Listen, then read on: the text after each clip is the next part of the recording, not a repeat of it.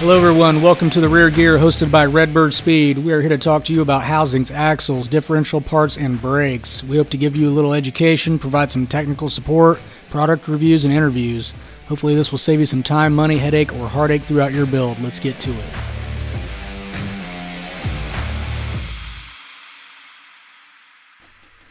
Hey everyone, welcome to The Rear Gear hosted by Redbird Speed. Today we're going to be talking about ordering a 9-inch Ford rear end, avoiding any mistakes, getting it right the first time so you save yourself any headaches. We're going to be talking a little bit about the type of rear, features like how wide you want it, spline count, what you're going to do for housing ends and brakes, like pros and cons there, center section features like the posi, yokes, gears, what gear oil to use with those, planning for what you're going to do for suspension, whether it's stock or aftermarket, studs, gears, and other features like things that you might be doing like welding brackets on the rear, powder coating, stuff like that.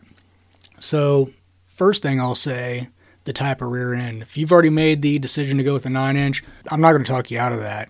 I like the 3 points of contact. You got your pilot bearing, you got your 2 pinion bearings, so it's a very stout rear, reduces deflection. You got the big gear, center section drops out the front, easy to work on. You want to tell us a little bit about why you like the 9-inch? One of the biggest reasons I like the 9 inches is the bolt-in axle aspect. Definitely. You're not relying on C-clips to hold the axles in like a 12-bolt or a 10-bolt. And that's one of the biggest upsides to the 9-inch. A lot of guys that are running 10 bolts and 12 bolts, they use what you call C-clip eliminators, which is kind of a mimicking a 9-inch. So that's why we see a lot of guys that are putting 9 inches in their Chevrolet cars. And like Aaron alluded to, we do offer the 9-inch through a couple different manufacturers and many platforms. Pretty much any Mustang that was ever made all the way up through 2015 to Chevelles to pretty much any Camaro that's ever been made, first generation all the way through fifth generation. So there's a lot of different platforms that we can build it on. And in most cases, these rears are built to order. So if you need these rears to be built an inch less than factory, whatever, if you're doing a wide body kit and you want to, make your rear end a little bit wider, whatever the case may be, 99% of the time we're going to be able to help you out with that. The biggest thing I'll say moving forward is don't let ordering a 9-inch scare you or the installation of a 9-inch scare you. Most times we have this down to a science, and it's a bolt-in deal. I mean, essentially what you're doing is you're taking a center housing, putting the same 3-inch tube stock in it, putting the same housing ends on it. The difference is that center portion of the housing that holds the third member. So, I mean, it is a different type of rear, but you're using the same axle material. They're a different length of axle, but, I mean, there's a lot of the same features minus the center portion, like whether you're talking about like a 12-bolt casting or a 9-inch. I mean, would you agree? Yeah. Another thing is, too, is like geometry and brackets. There's small web housings, there's big web housings, there's fabricated housings. So whether you're doing a 4-link setup or a coil spring setup where you got to have the ears in a specific location for your upper control arm brackets. I mean, there's round back housings. If you're doing a 55 to 57 Chevy, you can get rid of that old dropout housing and put in a round back housing, a 9-inch round back housing. And if you're not really looking close, it almost looks like a factory rear for your 55 to 57 Tri-5. So like Aaron was saying earlier, there's a lot of options. We can pretty much take care of whatever you need in the 9-inch platform. Aaron, do you want to talk a little bit about what bolt patterns are available and stud sizes for the 9-inch? Yeah, so, I mean, as far as your bolt pattern, I mean, the axles are blank, so you can drill whatever pattern you want. So if you want a Chevy 5x4 3/4 bolt pattern like a Camaro Chevelle Nova, or if you want to do something, you got a 5-on-5 drag rim you want to run, or a 5-on-4.5 Mustang wheel, the axles are blank, so they can be CNC drilled to fit whatever you want. As far as stud size goes, one thing you want to be careful with on the studs is matching the rear to the front, because a lot of aftermarket brake manufacturers, like let's say if you're running a set of Bear brakes up front and they come with half-inch studs, you probably don't want to do a Camaro 716 stud in the rear. You want to do the half-inch studs so they're the same all the way around the vehicle. So I would definitely recommend planning ahead for that so you get it right the first time. Yeah, and it's just not Bear. It's Willwood, I believe SSBC, and even some of the aerospace brake kits come with a half-inch stud, whether you're ordering for a Chevy or Camaro or whatever Chevy. I mean, you're going to most likely get a half 20 stud. So like Aaron alluded to, a lot of your cars came with 7/16 studs all the way around. You're going to want to match that up, whether it's Willwood, Bear. Make sure you're thinking ahead. And that's where, not to get too far off track here, Aaron and I talk about this all the time. We deal in rear ends, brakes, and drive line type components. If you're calling big box stores, you're talking to a guy that could be selling a carburetor 1 minute, a set of wheel studs another minute, and then onto a hat or apparel. So this guy's literally covering up a catalog that covers, 2 inches worth of pages in it. We're here to service you for your driveline needs, your brake needs. That's our forte. We do sell other things, but when you're dealing with this type of thing, my advice to you is, whether you're dealing with us or another company, try to deal with somebody that is their forte, what they're dealing with, whether it be engines, transmissions. It's going to make your life much more easy. Definitely. Going back to talking about like brackets and the width of the rear end, one thing you want to be thinking about, this kind of ties in with suspension also. Like, you want to make sure all this stuff is going to work together. So if, like, you talked earlier about narrowing a rear end, so if you're doing a Camaro and you're doing like a mini tub kit, you want to take an inch off per side, easy enough. Like if you got a G body and you call me and say, hey, take an inch out per side, well, we got a couple problems here, because number one, you've only got a little bit of space between the housing and the lower control arm mount. Number two, you're going to have to be modifying your frame rail because you just don't have room. So you need to make sure them wheels, tires, the rear end width, brackets, all that stuff works together. So mocking them wheels up in the wheel well, giving like a wheel to wheel and making it to length is very important. But that goes for a lot of things like leaf spring mounts, your lower control arm brackets. You got to make sure that your suspension, and talking about suspension, a lot of people say, oh, I'm just running stock suspension. Well, we get a phone call, hey, I got these, coilovers from this company and they're not fitting. Okay, well, we discussed that you were using stock suspension. Yeah, it's not a stock rear end and it's not a stock, suspension component. So sometimes getting that stuff to match up together, you got to cut up some brackets, or you end up having to weld something or do something custom. So being sure to communicate what you're doing is very important. Yeah, really what Aaron touched on there, I really like what he's touching on here, especially with the coilover shocks that is becoming very, very popular in the aftermarket. When you look at like a normal Bilstein shock or any kind of factory gas style shock, the diameter of that shock is a lot smaller than, say, like a coilover. So what happens is with that coilover or that coil spring that's going over the shock, it makes that shock so much bigger in diameter that you run into interference problems. So it's very important at the point of purchase that you make your decision on what you're going to move forward with the suspension components. I don't want to beat a dead horse here, but that's definitely, if somebody's not asking you that question when you're purchasing a rear, the red flag should come up, because it will cause you a bunch of problems down the road. Now, if you order that rear end and say, hey, I'm going to be running QA1, Penske, AFCO, RideTech, whoever the manufacturer is, then we can make sure that we get the proper lower control arm bracket for your coil spring car so that you can accommodate those coilovers. Yeah, that's very important to communicate that for sure. One thing going back to, we were talking about axles and bolt patterns. I kind of want to dive into the spline size a little bit. which is always a big conversation that we always have with every customer we talk to.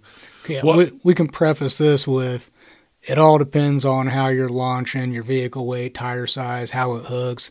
There's a lot of variables when you're picking spline size that I can't give you a magic horsepower number and say your 31 spline axle will hold X amount of horsepower, because how hard you launch, the nature of the vehicle, the preparation of the surface, the tires, how it hooks, so many variables.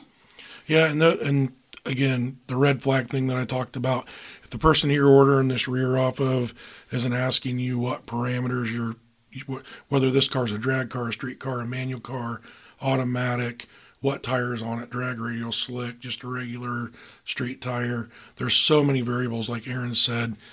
So when we're talking, a 500 horsepower street car that's never really going to see the track, a 31 spline axle is going to be fine. You start getting into drag type situations, we're going to have to dive in a little deeper to try to figure out where you need to be. Okay, so talking about spline counts, let's move into center sections.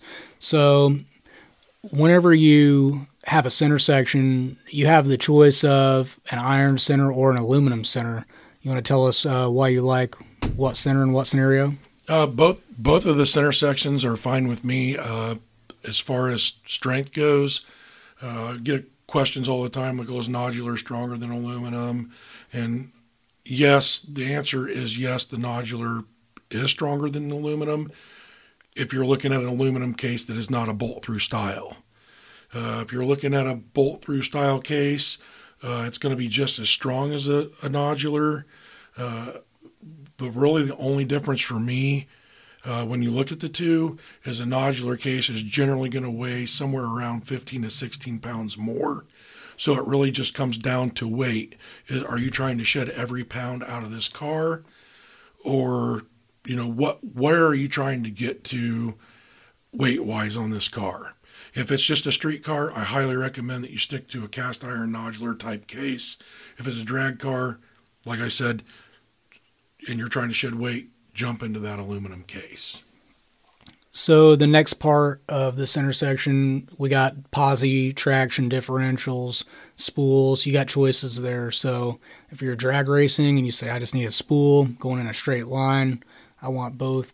I want this thing locked in. Both wheels are spinning at the same rate of speed all the time. There's no mechanics. There's nothing going on there. That's going to give you great straight line drag racing performance. Now you've got spring and clutch style posis where they're going to give you a good driving experience, cruising around town, mild power. Then you get up into your gear-driven units like True Tracks, Wave Tracks. They're going to be helical gear, worm gear style units, so they're going to handle more power. They don't have any springs or clutches to wear out. So I would say the posi really is going to depend on what you're doing with the vehicle also. And again, that's where if you're ordering a 9-inch, people better be asking you these questions, because I talked to a guy a couple of days ago. He'd burn up 2 spring and clutch style posis already, and he come to us asking like, hey, what's going on here?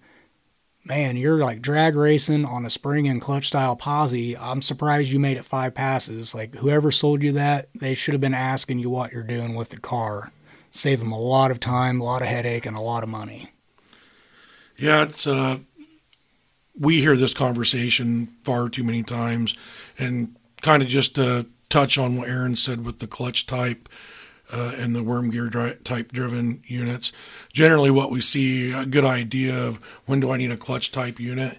If you've got a 67 Mustang with a 289 motor in it, or with, a couple power adders, it's not radical, the spring and clutch type unit's going to be fine for you. Oh, that'd be great. Yeah. If you're starting to push, 450 horsepower and you're really being hard on the car, or more, if you're up into the 500 and 600 horsepower ranges, we need to start talking about worm gear style differentials.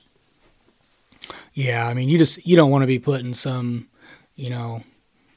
Mickey Thompson tires on going out to the drag strip, with 750 horsepower and, on a prep surface with a spring and clutch style posi. You just kind of got to applicate what you're doing to make sure it's appropriate. So few other things with the center section. Me personally, I always default to a Daytona style support. You get the bigger bearings, 1350 yoke, you get the stronger U-joint, because most people are getting an aftermarket drive shaft. So do the transmission yoke, drive shaft, 1350 U-joint in the rear. Do it all at the same time. It's all mounted, balanced. You know it's going to show up and it's going to work. So that's kind of my recommendation for the rest of the center section. Well, and one thing I do want to touch on before we move forward on the yoke, 1350 series versus 1330 or 1310, in a lot of cases with aftermarket manufacturers, a yoke is a yoke. So whether it's, the price is the price. If it's 130 or 150 or whatever the price may be, the 1310 is going to be the same price as the 1350. And as we all know, bigger is better. So you want to dive into that 1350 series yoke if you possibly can. And that's just going to be the industry standard, too. You call up any drive shaft manufacturer and tell them you got a 1350 U-joint and give them your specs, however they want you to measure. It just makes everything industry standard. Yep. One other thing with the center section, you do want to make sure you get the appropriate gear ratio, match that up to your tire size, your transmission. So that's another part of the center section that you need to address and make sure is an appropriate fit. I want to move on to talking about brakes.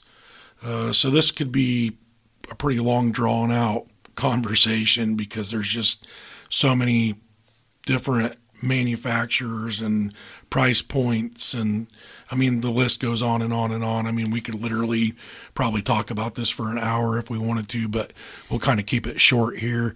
Your entry-level brakes, which is going to be like a single piston cast type caliper with an 11-inch vented rotor, kind of like what you see on the car in the parking lot. Those kits generally start in around the $500 or $600 range, and then go up from there. You start getting into your Willwood kits and your Bear kits or SSBC. The big thing is if you've got a everyday driver, kind of like I alluded to with the Mustang, or maybe like a 300 horsepower Camaro, those entry-level disc brake kits are going to be fine. You start getting into 500 plus horsepower type cars, you're going to want to start talking about getting into a 4-piston type caliper, and you're going to want to make sure that you're getting the right housing end on the rear end, your hub's machined correctly on the axle, your flange is going to fit inside the rotor hat, those types of things. And we've talked about housing end types and matching up brakes in the past, but typically most manufacturers like to default to a big Ford new style Trino end. All the brake manufacturers use it, all the axle manufacturers use it. So for a rear end specifically, that's going to be what most manufacturers are going to default to. So it keeps everything nice and keeps everything standard. One thing that you do want to be careful with on the brakes, don't just say, "Oh, just stock," because where do you get yourself in trouble? You got an 85 C10 and you say, "Just make it stock." Okay, I can do that. Get your axles, you got a housing end, you can use retainer plates and use a big Ford bearing and nice setup for stock drums, but you go and get aftermarket brakes, there's no aftermarket support there. To fit that housing end. Yeah, to fit that specific end. So now you got yourself in a situation where 2 months later you want to do a disc brake swap on it and there's no options. So I would definitely recommend telling, whether you're just buying a housing, axles, or whatever you're doing, complete rear, whoever you're talking to needs to be asking you, hey, what are you going to be doing in the future for this? Because if you're going to call me up in 2 weeks and want to swap these out for disc brakes, we need to know that now because it's going to change our plan. Well, and another thing, like I said from the start, don't let this type of thing scare you. We have options for you. I mean, we can send this rear end in a crate with the brakes already mounted, hoses on it, e-brake cables attached. I mean, this thing can come in a wooden crate, powder coated with brakes on it, the whole bit. Or we can send this thing where the center section is completely built in a box, housing comes in a box, axles come in a box with bearings and studs pressed in, brakes in a box, and you can bolt it together. Obviously, the second version that I just told you about is going to be the more cost effective because they don't have the time and labor putting it together. But there's some people that say, hey, I'm not going to pay a mechanic to do this.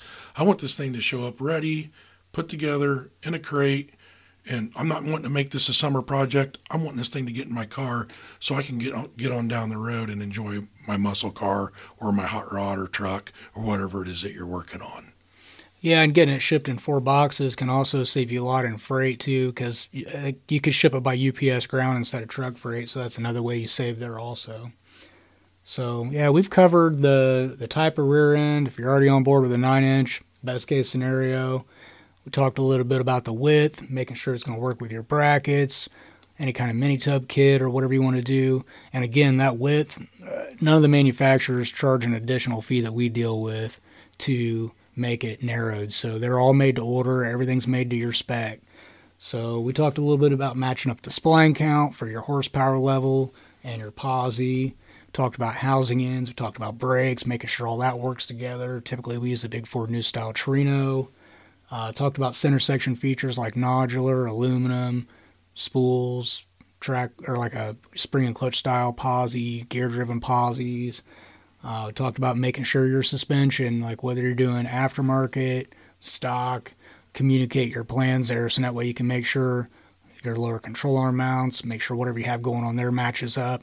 Another thing is a lot of people do custom stuff. So if you need a tab welded on or you need this, that, whatever, just communicate that information and, see what we can do to get you taken care of. Matching the studs on the rear to the studs on the front. So if you're going to do like a Willwood swap, bear swap up front, do 1/2-inch studs in the rear to match the front.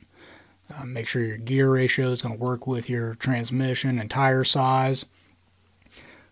There's a lot of other stuff, cosmetic stuff like powder coating, assembly, sending it in pieces. There's a lot of options there. So there's a ton of ground to cover, but don't let this stuff intimidate you. Like Jason said, if you have questions about this, the person that you're dealing with, you're making a high dollar purchase and these are all made to order. So if you call some big box store and they say, yeah, we've got a part number ABC123 over here that we can order up for you, chances are it's going to be, it's just kind of a common, 7/16 studs, 30 spline, Eaton posi, factory length, powder coated.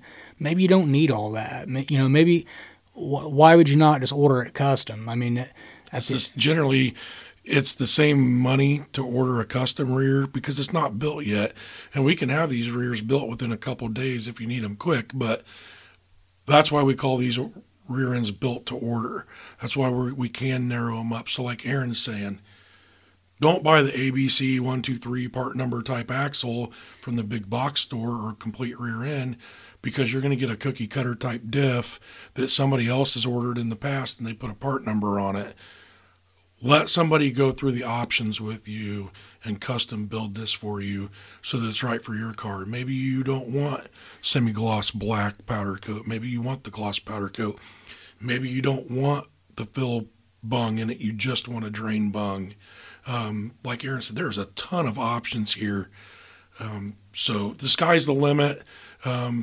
Also, if you've got a 350 horsepower car, we don't need to give you the fabricated housing and all these high-end, high-ticket items in it. We're not trying to price you out of a rear end. We want to build you the rear for you. We want to hit the price point. We want to get the right components in it so that it's made for your application. And speaking about price point and applications, we have suppliers that can get a rear end out in 2 days, 2 weeks, 2 months. They're all different levels of price points. They're different levels of delivery time. So there's a lot of variables there. So, communication is key. Just explain what your needs are. And your sales tech should be doing what they can do to make sure they put you in what's the best fit for your needs. Well, I think that pretty well covers ordering a 9-inch rear end, Aaron, don't you? Yeah, we covered a lot of ground. And if you want to talk about this, hit us up. 260-301-2424. We're on Facebook, Instagram. We're on YouTube now.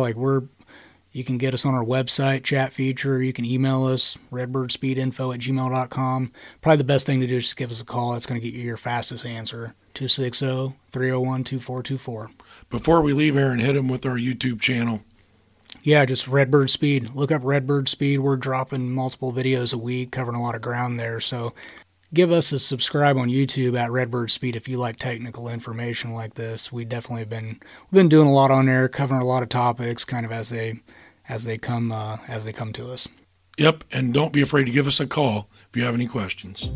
Hey, thanks for listening in. Be sure to subscribe to our podcast. Hey, thanks.